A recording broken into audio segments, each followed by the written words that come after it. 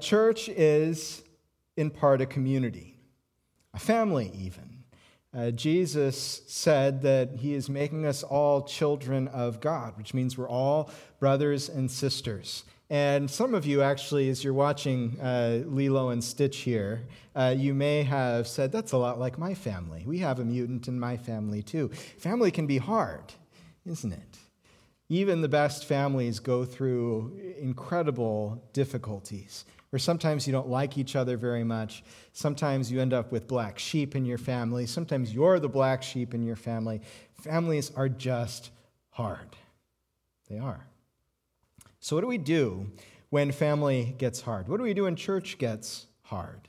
See, I think that's part of what's happening here in Acts chapter 6, is they have a family where nobody gets left behind or forgotten. They have an Ohana family. Ohana is just the Hawaiian word for family, by the way. They have an Ohana family, but people are still starting to get left behind anyway. Did you catch that in the scripture reading? See, there are people from all over the world joining the new family of Jesus Christ in Jerusalem.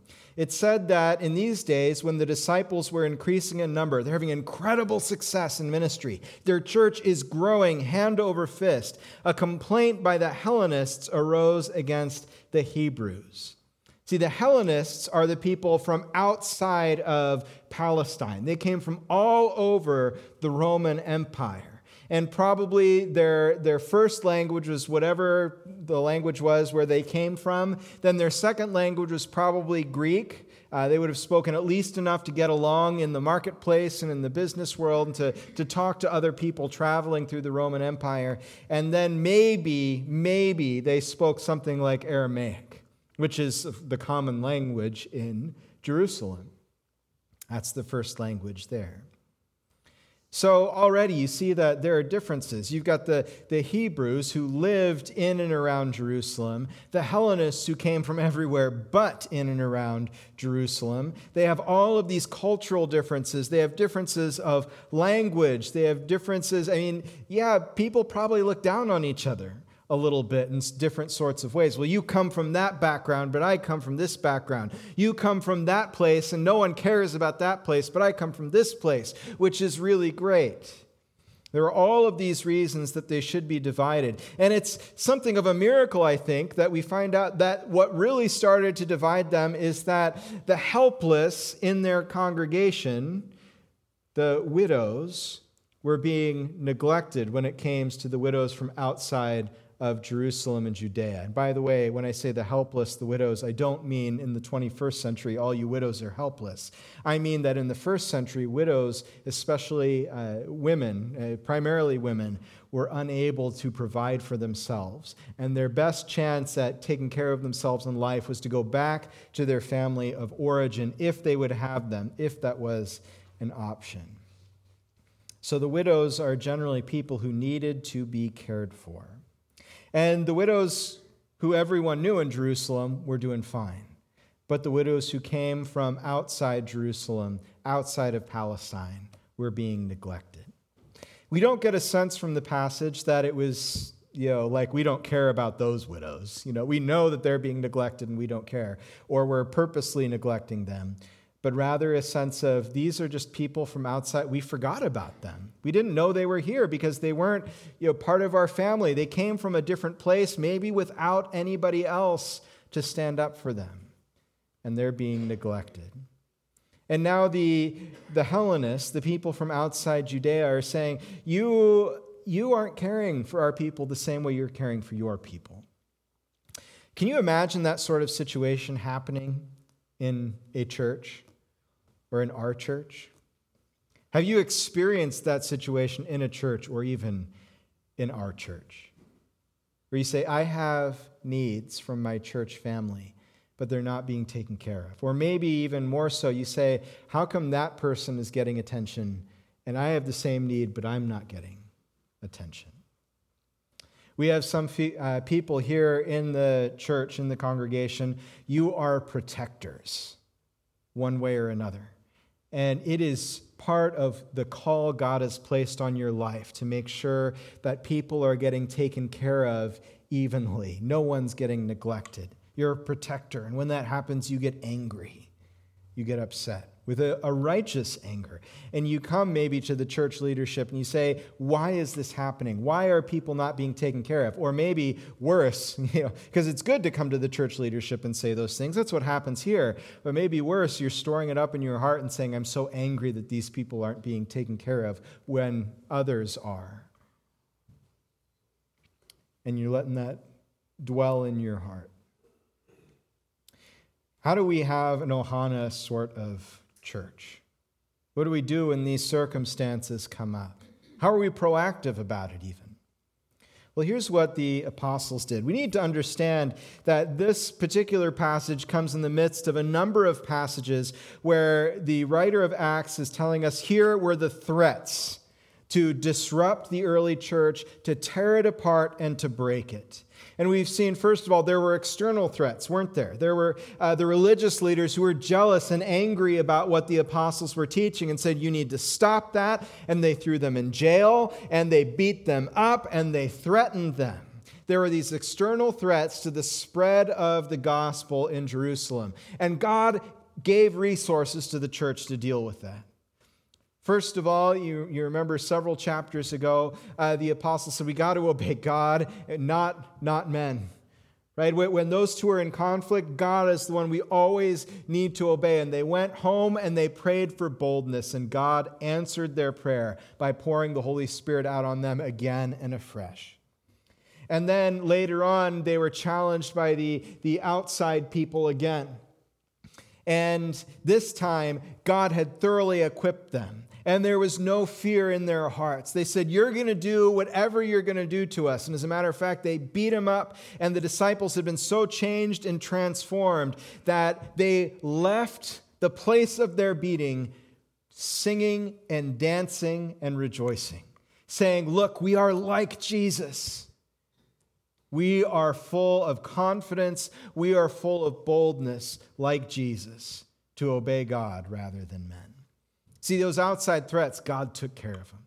Then there is the inside threat. Remember, there were people who were actually trying to get something out of the community for themselves. They didn't care to follow Jesus. They didn't care about taking care of God's people and really being a family member there. They said, we're going to use this group of folks to our advantage. This was Ananias and Sapphira. They gave some money, but they let it be known that, we're giving all of our money when really they're only giving a portion. And remember, Ananias appeared before Peter, and Peter says, no, I know the lie. The Holy Spirit has revealed the lie. What put it in your heart? What gave you the courage to lie to the Holy Spirit? And Ananias fell down dead. And then Sapphira came, his wife. A little while later, it said that the men who had taken Ananias out and buried him were just returning when Sapphira came, and she didn't know what had happened. And Peter says, is it true that this is how much money you got from the sale of the land that you're donating to God's people here? And she said, absolutely, that's the amount. And Peter says, no, you're lying too. You care more about what you can get out of this community by looking good than belonging to the community. And she fell down and died as well. God was protecting his church from divisions and from pressure both inside and outside of it. But now here's this situation. Why did it come about? It doesn't, again, the passage doesn't tell us exactly why the widows of the Hellenists were being ignored, were not being taken care of in the same way that the widows of the Hebrews were. But I think that what we're hearing is that somebody just plain forgot. That's it.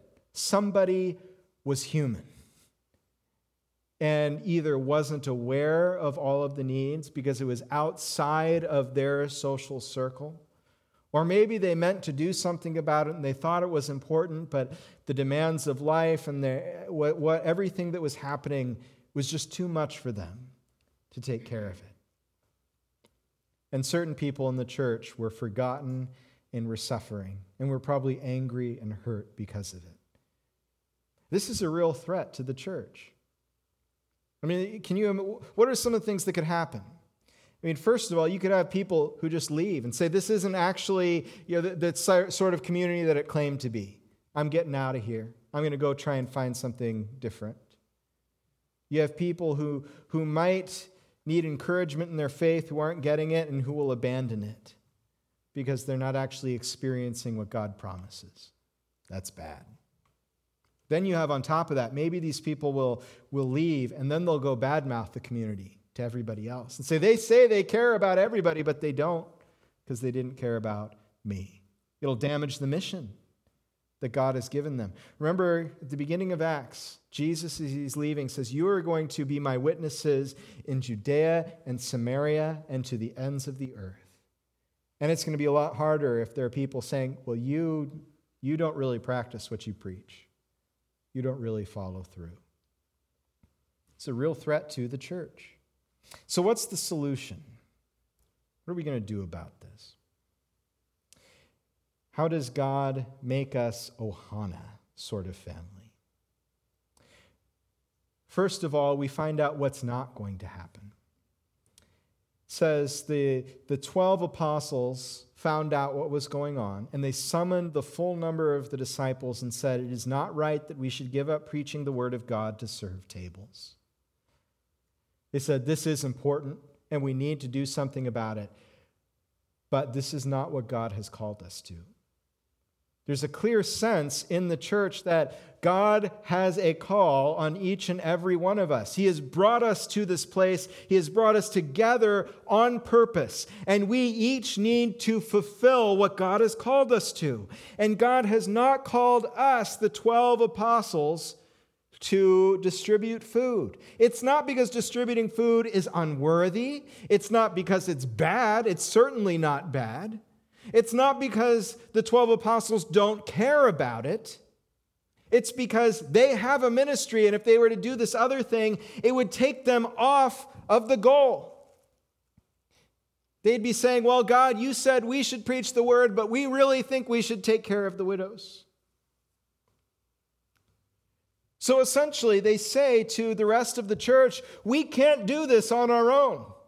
Running the entire church is not within our power and our capacity to do.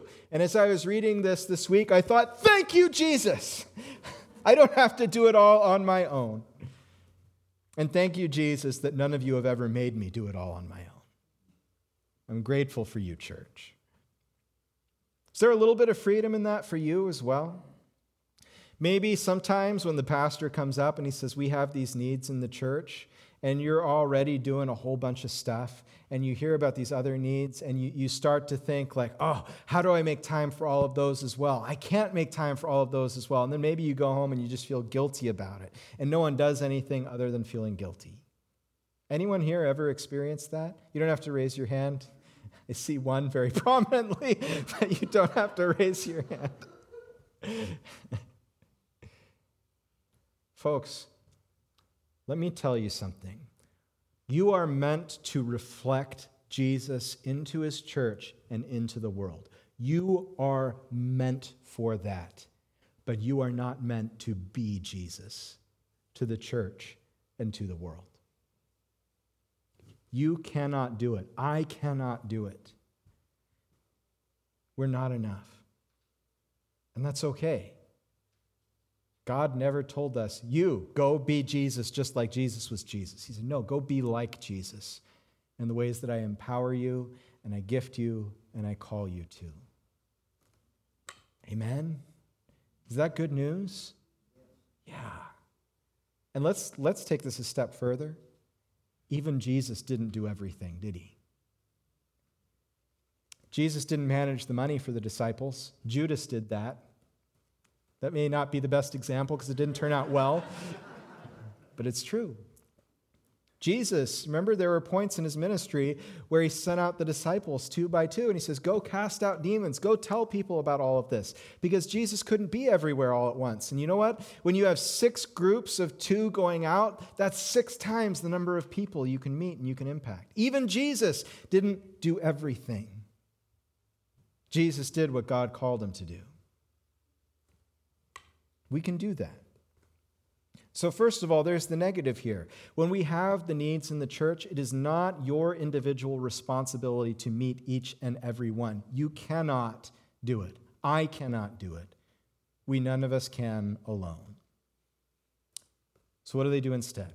Therefore, brothers, pick out from among you 7 men of good repute, full of the Spirit and of wisdom, whom we will appoint to this duty. Notice what he says. He doesn't say, go find the newest people who showed up and put them in charge of a ministry. We've done that here once or twice, and it rarely works well. Don't find the newest people and the least qualified and say, wow, won't it be amazing when God uses them so powerfully to do these things? No, it says find people who you know are reliable and dependable, good repute, full of the Spirit and of wisdom. Isn't that fascinating? All they have to do is give food to widows. And he says, good repute, full of the Spirit, full of wisdom. That's who we want. Probably because leadership takes all of those things. They're not just handing out food, they're leading the church and giving out food. And we're going to find, because the first person mentioned here that they chose is Stephen. And the whole next chapter and more is about Stephen and the unbelievable way he followed Jesus.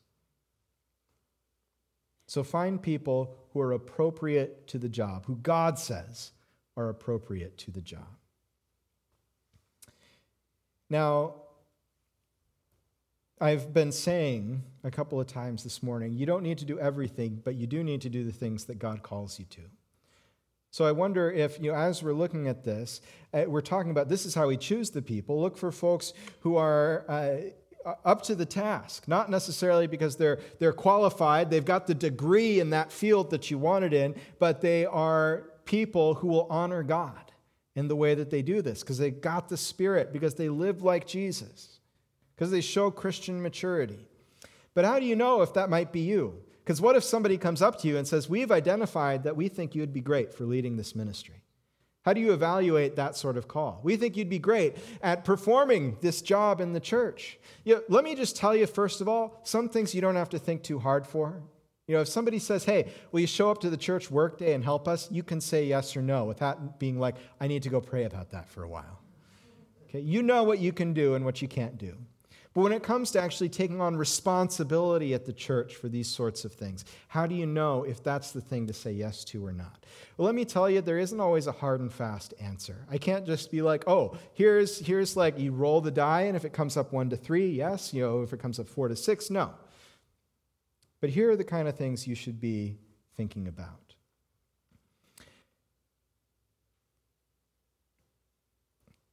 Is this something that I feel a tug in my heart about?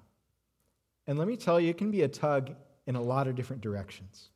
When I was first coming to grips with the fact that I think God's really calling me to be a pastor, there were tugs in a lot of different directions. There were lots of tugs toward, that's a terrible idea. There were. It was, I don't want the responsibility. I don't want the visibility. I don't want, to be in charge of all the people. I don't want to have to be an example in that sort of way. I don't think I can even do that. I'd be much more satisfied. Here is what I was bargaining with God over this. God, why don't I just be a professor? That way I can teach all the stuff, and then if I live it or I don't, whatever. It doesn't work that way, by the way. But there was a tug in my heart away. But let me tell you, there was a powerful tug, which was telling me, pay attention.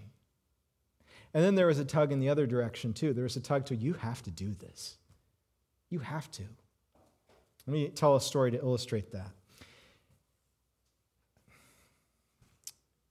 When I had already sent my application into seminary, Kayla and I were getting ready to go. We were a few months away.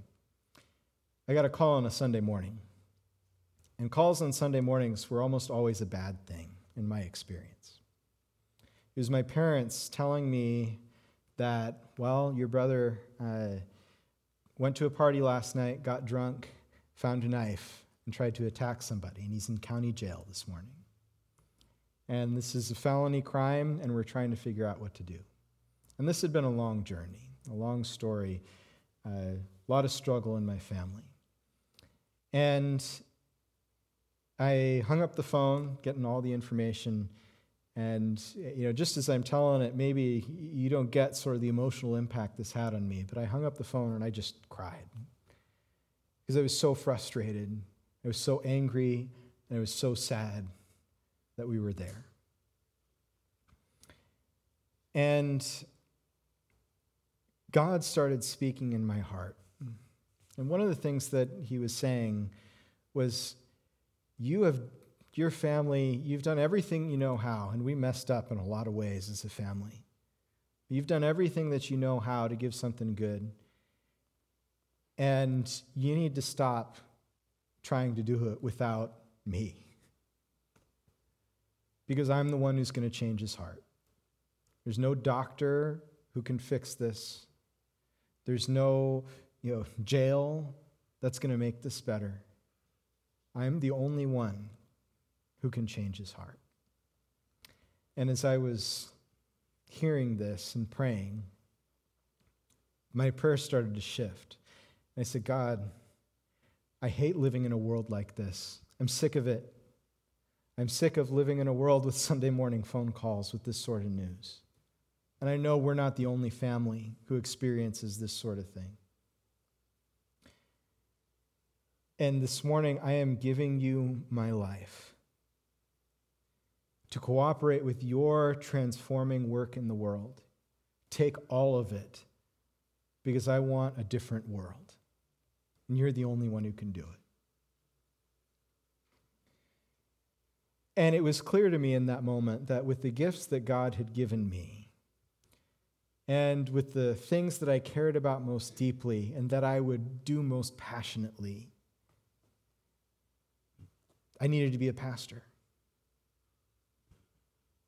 And I remember encountering a number of people at my job as we started to tell people, we're quitting and we're moving to California to become a pastor. And they would say, gosh, some people would say, I wish God spoke as clearly to me as he did to you. I wish I knew what God wanted out of my life. And my heart broke over those things because I didn't get some special message from Jesus. It was just an encounter with the gospel and with the brokenness of the world that clarified for me, just go use your gifts in service of Jesus Christ. So that's the big question for you. What has God put on my heart? What gifts has he given me for his service? And how is he calling me to use them amongst his people and in our community? Sometimes that's really easy to figure out. Other times it's hard. Something I encounter in this church not infrequently is, some of you are older. You are. I can't change that. I'm sorry. But there is a sense that I encounter a lot with older people of, I'm past being used in some of these ways. Don't ask me, I can't do the workday. My body just won't do that anymore. Or maybe there's a sense of, I can't connect with young people. I don't even understand young people, right? Don't ask me to do that. I can't.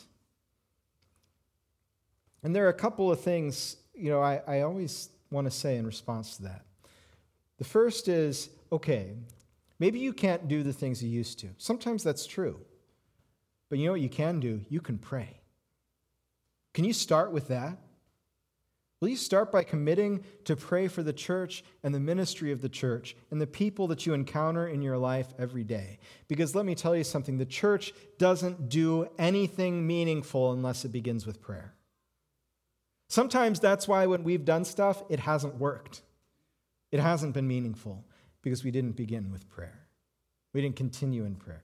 Would you just start with prayer? If you're saying, what is God calling me to do? How is he calling me to be a part of the mission of this church, to be a transforming force in this community for Jesus Christ?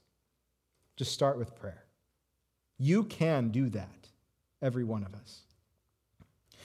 The second thing you ought to do is just show up somewhere.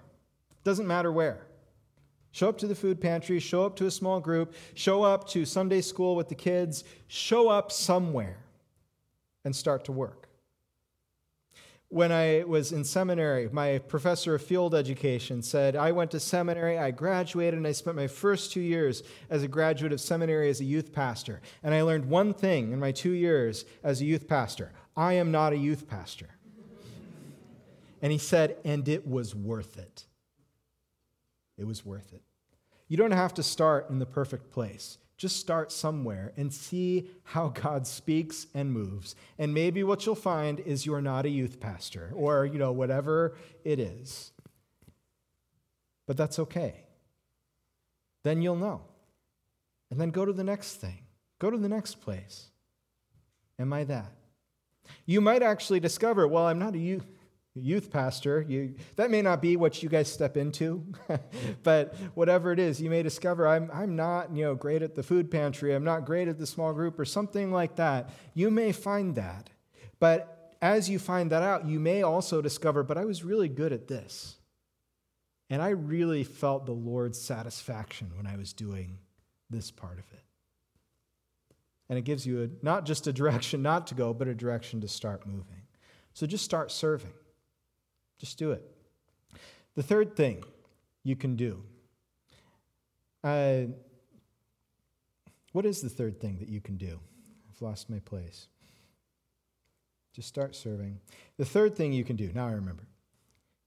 Do it with people. Do life with people. And start asking them questions. What do you see in me?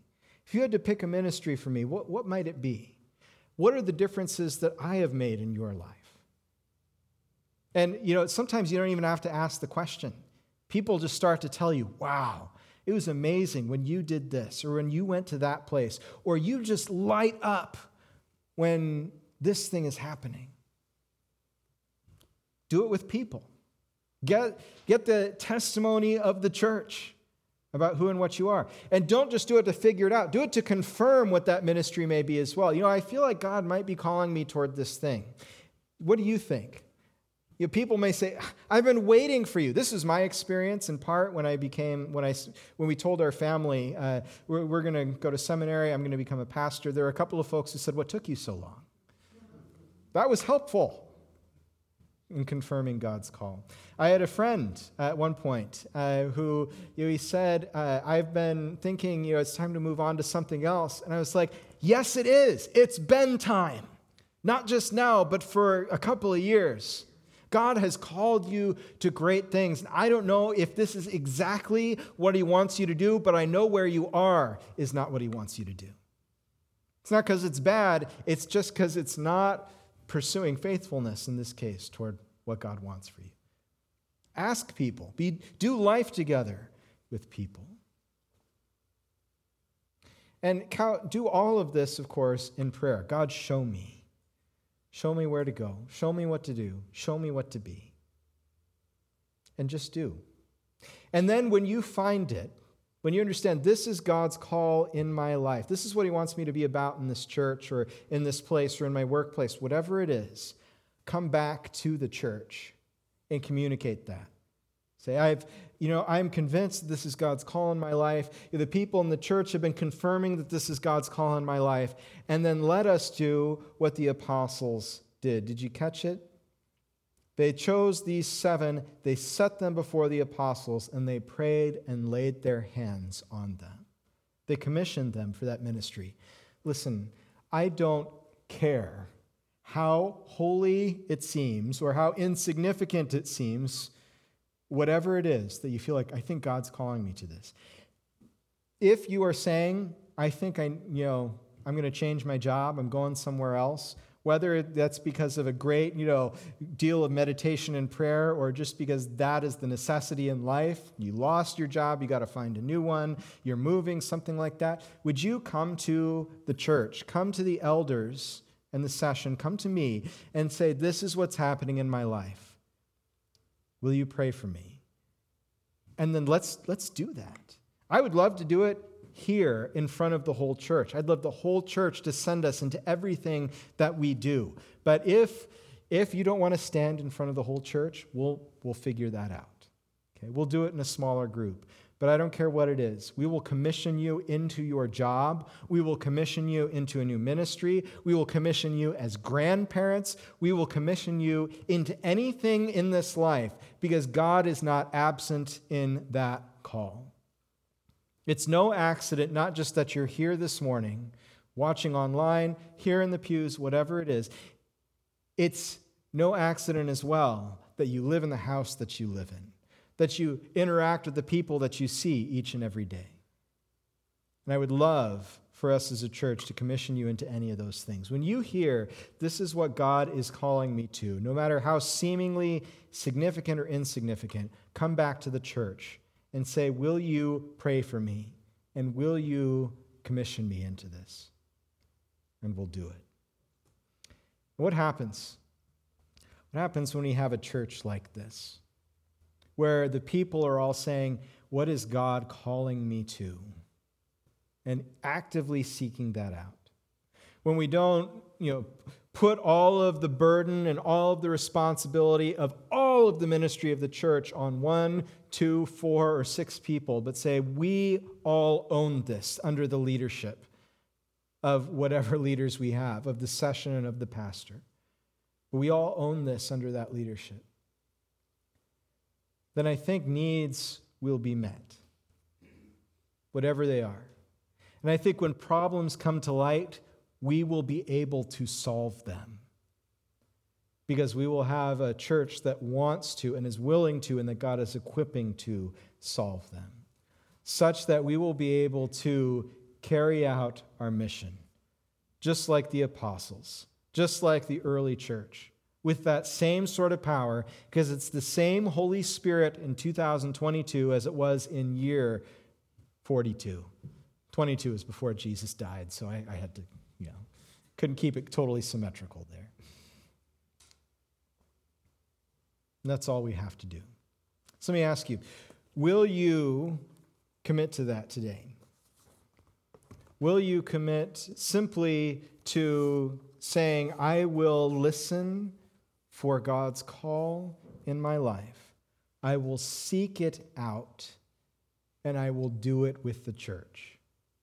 Because if you will, we will have an Ohana church. Remember what they said? Ohana means family. And family means no one gets left behind or forgotten. I want that church.